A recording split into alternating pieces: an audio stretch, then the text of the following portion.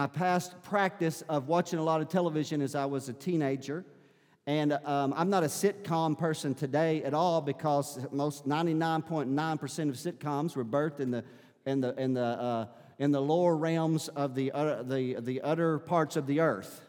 All right, and this is one of those as well. But in those days, I wasn't the sanctified holy pastor that I am in front of you today. And when I was a teenager, I used to watch Cheers. All right? And everybody remembers Norm. And Norm, when he walked in the door, everybody said what? Norm. And then they played the song. And the song says, I want to go where everybody knows your name. And they're always glad you came. Now, here's the reality about this church.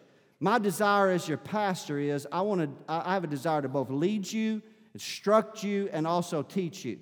And I want to instruct you in the Word of God. And at the core of what I do as a pastor is a teacher. Now, thankfully, and I'm grateful for my history as a Pentecostal preacher, and I haven't set aside preaching entirely to just be a teacher, as some have. And I'm not saying that negatively, but in our church, you get both preaching and teaching, and I think both are necessary. That's a good thing. And it's my desire to teach you because I want you to grow in grace and godliness. But I also desire to connect you to other believers. To connect you to other believers who have similar and unique experiences that will both strengthen and challenge you. And so I thank God for the congregation that's here today. I thank God, we call it the assembly. And a lot of wonderful things can take place in here when assembled. But not everybody's going to know your name. And you're not going to know everybody else's name. Not in a group this large. And we're not a large church. The reality is on Sunday mornings, there's an average of 200 to 215 adults, total number of about 270 people, counting children, thanks to Joe's and Ann's expanded family, 270 children in our 270 people in our church. And so we're so grateful for each one of you. But the reality is, even though there's a lot of great things that can take place under the context of quantity, exactly what JoJo was preaching, there are great things, and I don't want to take away from that, especially at the altar, especially in a sovereign move of the power of the Holy Spirit when we would all perhaps come to the altar and worship God or come to the altar in prayer, or at the end of a time of prayer and JoJo comes up and he leads the exhortation and there's a sovereign move and 15 or 20 or 30 or 50 or 100 people might come to the altar. We thank God for that. That's a powerful experience, and we will not put that in a back corner because that's a part of who we are. But the reality is there's a lot that cannot take place. Even though there are a lot of great things that can take place, the reality is there's not a lot of things that cannot take place in this large congregational setting. Let me give you an example of one in particular. Now Jace earlier mentioned spiritual gifts. When he was relating spiritual gifts, he shared with us privately in planning this that he was referring to the spiritual gifts that are listed in Romans 12. And in Romans 12 primarily are gifts of service. Now, Pentecostals many times are familiar with the gifts of the Spirit that are mentioned in 1 Corinthians 14. And as a Pentecostal pastor, I'm zealous of spiritual gifts. Right? Come on, church family. The Bible says to desire earnestly spiritual gifts. Every one of us should long to be used in the gifts of the Spirit. Because I'm telling you, we can do church a lot better through the power of the Holy Spirit. And so 1 Corinthians 14 and 26 says this. He said, how is it then, brethren, when you come together? Each one of you has a psalm, has a teaching, has a tongue, has a revelation, has an interpretation. Let all things be done unto edification. So Paul here is writing to the church at Corinth, but obviously the church at Corinth is small enough in its infant stage that everybody can participate in the flow of worship.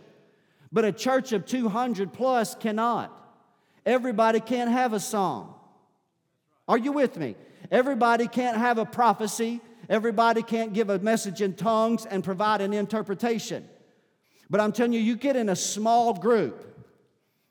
Come on, and I want you to know, you go get on the motorcycles with Roger and Gail. I'm telling you to start that meeting off. They're going to lock hands and pray.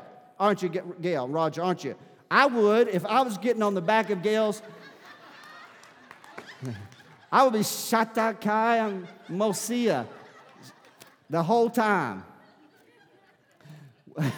So they're going to get together and pray. And you may have your bandana, and you may have your leather jacket, and you may be all looking good and, ready to go ride, born to be wild.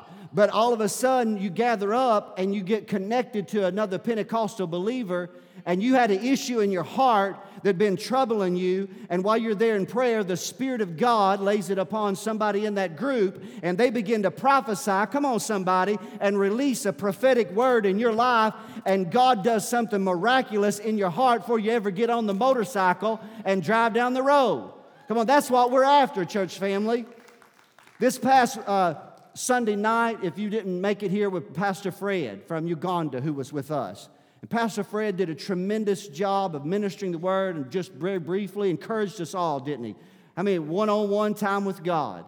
It was powerful hearing a Ugandan pastor with his accent challenge us. But let me tell you, the most powerful prophetic prayer that happened that night was after you guys were all gone and we were in the room together, me and Sherry and Aaron, who was with them, Aaron Jarrett and Pastor Fred and Alyssa. And we shared some things, and it came time to leave, and I said, let's pray, and I asked Alyssa to pray. And I'm telling you, the heaven's anointing fell in the office right then, and Alyssa began to prophesy, and she's speaking prophetically over, come on somebody, over the pastor from Uganda that's come to the United States to raise resources for the children that are outcast or suffering in Africa. And here's a young lady raised up right in your church that's now serving in Los Angeles, prophesying over the Ugandan pastor in my office because we're in a small group. Come on, somebody.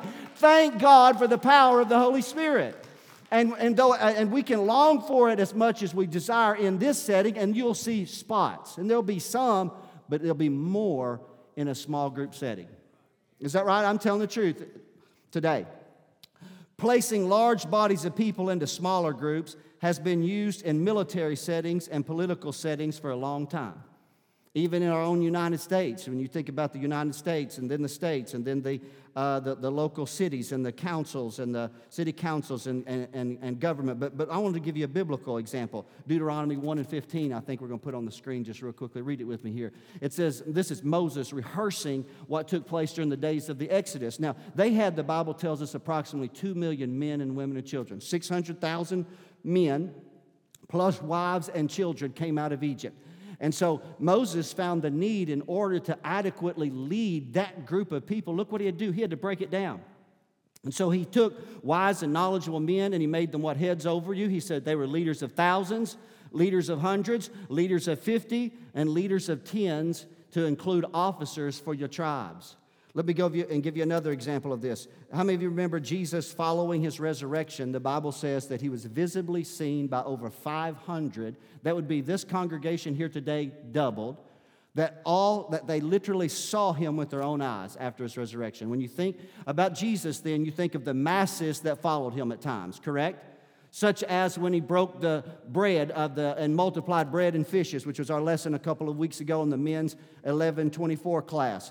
And so they told us then that night there could be potentially 15,000, but he also broke them down in small groups. So just for a moment of time, so you had the masses of humanity that followed Jesus. Then following his resurrection, you had 500 at one time. Paul plainly said at one time they all saw him with their own eye. But then there was also 120, right? Then there was also 70. Then there was also 12.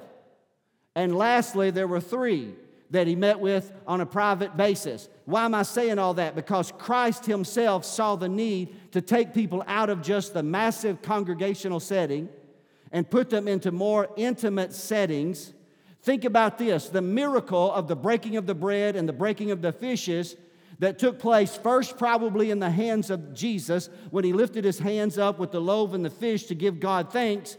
It went from there into the hands of the disciples. And from the disciples, it went to the hands of the individual 15,000 that were gathered there that day, both men, women, and children, who were seated together in what we would then call a small group of 50. So a multiplication took place, and there's a miracle that took place even in that particular setting of a small group. And so you and I, the reality is we have to be intentional about moving from the assembly to the assembled. Come on, can I say that again? We have to be very intentional about it. I know Hill Country folk. I'm just going to talk about you. You know, I say it this way with a little slang because I is one, and I know about how you think. And I've said this since I've been a pastor for now 23 years, pastoring in Shirley and now Heber Springs. Hill Country folk can live with you, or they can live without you, right? And we have to be intent. Our natural tendency is to gravitate away from the small group rather than be pulled into the small group. You have to determine in your heart that you see the need. At the very heart of our motive here today, I have two things I'm dropping down in your spirit. I've got 10 minutes left. At the very heart of our motive is discipleship. That's why we've titled it D Groups, Disciple Groups. We want to use whatever resource that we can have to grow this and to grow you as an individual from a convert of Christianity into an actual bona fide disciple of Christ. Does that make sense to you today? Somebody that desires to know the Word of God, to be taught the Word of God. We're going to use whatever resources, what a plurality of resources that were addressed here earlier today, of things that are just right where you're at today, something that you can look at that meets your particular spiritual need. Acts chapter number 14, verses 21 through 23, the Apostle Paul on his missionary journey, Scripture says this. It says after he's completing the very first missionary journey, Paul then makes a round trip back in the direction that he had originally started from. So when Paul goes out to preach the gospel, he not only makes converts, and so when he's making an itineration from one city to the next city to the next city, when he reaches the last city on the leg, it seems as if the Spirit of God turned him around and said, now go back to those very same cities. For what purpose? Look at this right here. He said they made many disciples. They returned again to Lystra, to Iconium, and to Antioch. Turn it over, 22nd verse. And it says, for what purpose? To strengthen the soul of the disciple and to exhort them to continue in the faith. That's our goal. Our desire is to strengthen you in the faith. Our desire is to present you, Paul said this, as a chaste virgin unto the Lord. The reality is, the Apostle Peter said, your adversary, the devil, as a roaring lion, walketh about seeking whom he may devour. Let me tell you, there have been many in the church that have come to the large setting, made a profession of faith in Christ, never got connected, never went to small group, never went to life groups, never went to discipleship groups, never did anything like that, and it wasn't long before they drifted away. I'm going to tell you today, let me just go out there on the limb. I'm going to tell you today that there are more out there unchurched today that have been through church, made a profession of faith in Christ, and are now unchurched there are more of those out there in their homes or out in recreational areas today than are in houses of worship, all in this county collectively added together. Something happened. They didn't get the strength. They didn't see the need. And the enemy, come on. Remember what Jesus told Peter? He said, Peter, I prayed for you because Satan has desired to have you, that he may sift you as wheat. Here, Paul says, he said, we're going to challenge you because it ain't always going to be easy. I love that. I'm going to tell you, we're not going to be a church that's going to tell you everything's going to be easy. You connect and you're always going to have smooth sailing. We're going to tell you, just like Paul did, you're going to have to continue in the faith because you may go through many trials entering into the kingdom of God. But I'm telling you, it's well worth, come on, it's well worth the resistance. Glory to God. Let's go a little bit farther. Colossians 2, 5, and 7. I just have a couple things left. Let's read this. This is from my heart. For though I'm absent in the flesh, Paul said, yet I'm with you in spirit. I rejoice to see your good order and the steadfastness of your faith. Verse number 6. He said, as you therefore have received Christ, here's my desire. This is Paul. This is my pastoral desire for you. Walk in him as you have received Christ. But the 7th verse catches my attention. Rooted and built up in him and established in the faith. I believe that if you connect to a small group, It will help you be established in the faith. And only when you're established in the faith can you endure the trial of affliction that could come your way. Right? I'm not trying to be morbid in here, and I'm not trying to threaten you or to create an environment of fear for you to go. I'm just trying to be real. The enemy, come on, has a whole bag of tricks, so to speak. He has devices, the Bible said, or schemes to cause you to stumble. And that's why you need the strength that's provided by a group of fellowship. Is that making sense in here? So we have this desire. And so I'm gonna skip a couple of those other things there for the sake of time, and I'm gonna lastly go to this. So we have a desire for you to be rooted and grounded. We have a desire for you to be established and strengthened in the faith. We believe that can be accomplished through a discipleship group. I'm having to change my vocabulary along that way. Through a discipleship group, for you to be encouraged and strengthened. And as you're encouraged, I'm telling you, I've been trying to go. I'm going to give you a little testimony, and I got my one last point to close with. I've been trying to go to the men's study as often as I can. I can't go every week, but the men's study. And man, I just love, it was started primarily to help the guys that were graduating from the other side, so that when they get out into this mean, cold, dark world, right, they still got a small group setting. Maybe some of them are familiar with each other. And Jace and Shane are teaching them, and I just get to pull up a chair beside the guys, and man, I love seeing this camaraderie. You know, in the military, I was taught camaraderie. In the military, I was taught esprit de corps. I was taught about the value of a buddy. Come on, somebody. Austin, in the Army, they called it a battle buddy. In the Air Force, we called it a wingman. Come on, but we had somebody that we were connected to. And to see that group of guys have their hearts, as JoJo said, knit together, or Shane said, knit together in love, that's a powerful thing to take place. It's not going to happen just you walking through the church of 200 people on a Sunday morning, just passing them through in the foyer. Am I being honest with you today? Second great need in your life, I'm closing with this one, is every one of us have a need for friends. Pastors have a need for friends. You have a need for friends. Jesus said this. He said this to his disciples. He said, I've called you my servants, and my servants you are, because I'm your master. We could also say that they were his disciples because he was their teacher. But he said, but henceforth I call you my friends. We all have that need in our life. Proverbs 18:24, though we have the need, here's the thing I'm going to challenge you with. Every one of us, I don't care how long you've been in the kingdom or not, you have a need for friendship. Friendship. But in order for you to get friends, you got to show yourself friendly. That's what it says.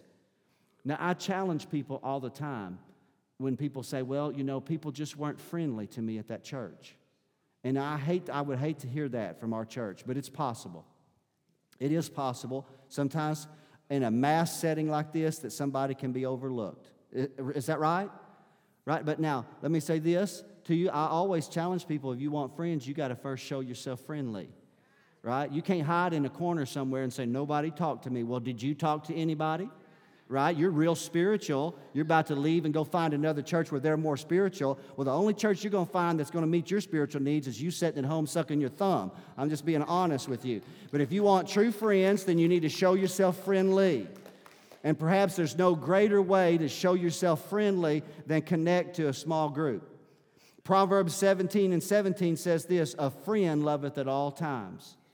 Now, in a group of 12, you may know people more intimately, and we all know there are different levels of friendship. A group of 12 or 15, you might know them and they're your friends, but if out of that group you gain one true friend, right, you will have that friend for a lifetime. Right? If you gain one true friend, and that friend will love at all times. It says, a friend loveth at all times, but a brother is born for adversity. Often our friendship within the body becomes as deep or deeper even than your siblings. Is that right? I know some of you struggle to hear that, but I'll tell it to you anyhow. Proverbs 27:17, Aaron, join me. It says, iron sharpeneth iron as a man sharpeneth the countenance of his friend. And here's the reality as I close here today. Thank you for being here, and I appreciate so much. And I especially say thank you to all those that are willing to lead a discipleship group in a Sunday school class. Thank God for their gifts. I think we should give them a round of applause. As I'm closing today, I want you to listen very, very carefully. And this is it. This is the end, and I'm going to let you go to be out there to go through and look intentionally at those discipleship groups and those classes. We're going to leave the tables up for one more week. We're not going to bring everybody up next week. We're just going to only highlight it, encourage you to go back out there again. Here's the reality as I close. You can walk into this sanctuary week after week and only know a few people by name. You can, and even then, you only know them on the surface level. Is that right? I mean, be real with me in closing. I'm being honest. I'm about to let you out of here. Listen, but that's just the reality. You can walk into church week after week and here's the way I wrote it, just to be honest. In essence, you can be in this group and still be all alone. You can. But if you come regularly, not just one time, well, I tried that. You don't try this, you connect to it. Me and Sherry didn't try marriage. We made a covenant with each other, and we spent 31 years working it out. That's what you got to do in the kingdom. And so if you attend and participate regularly in a small group, after a period of time, you're going to know people personally. You're going to connect to them on a deeper level. You're going to connect some even farther than that. And you're going to become a friend to some, and you're going to have made friends to others. And everybody in that small group, they're going to always be glad you came. And they're always going to know your name. Come on. Your life is going to be richer. Your life is going to be deeper.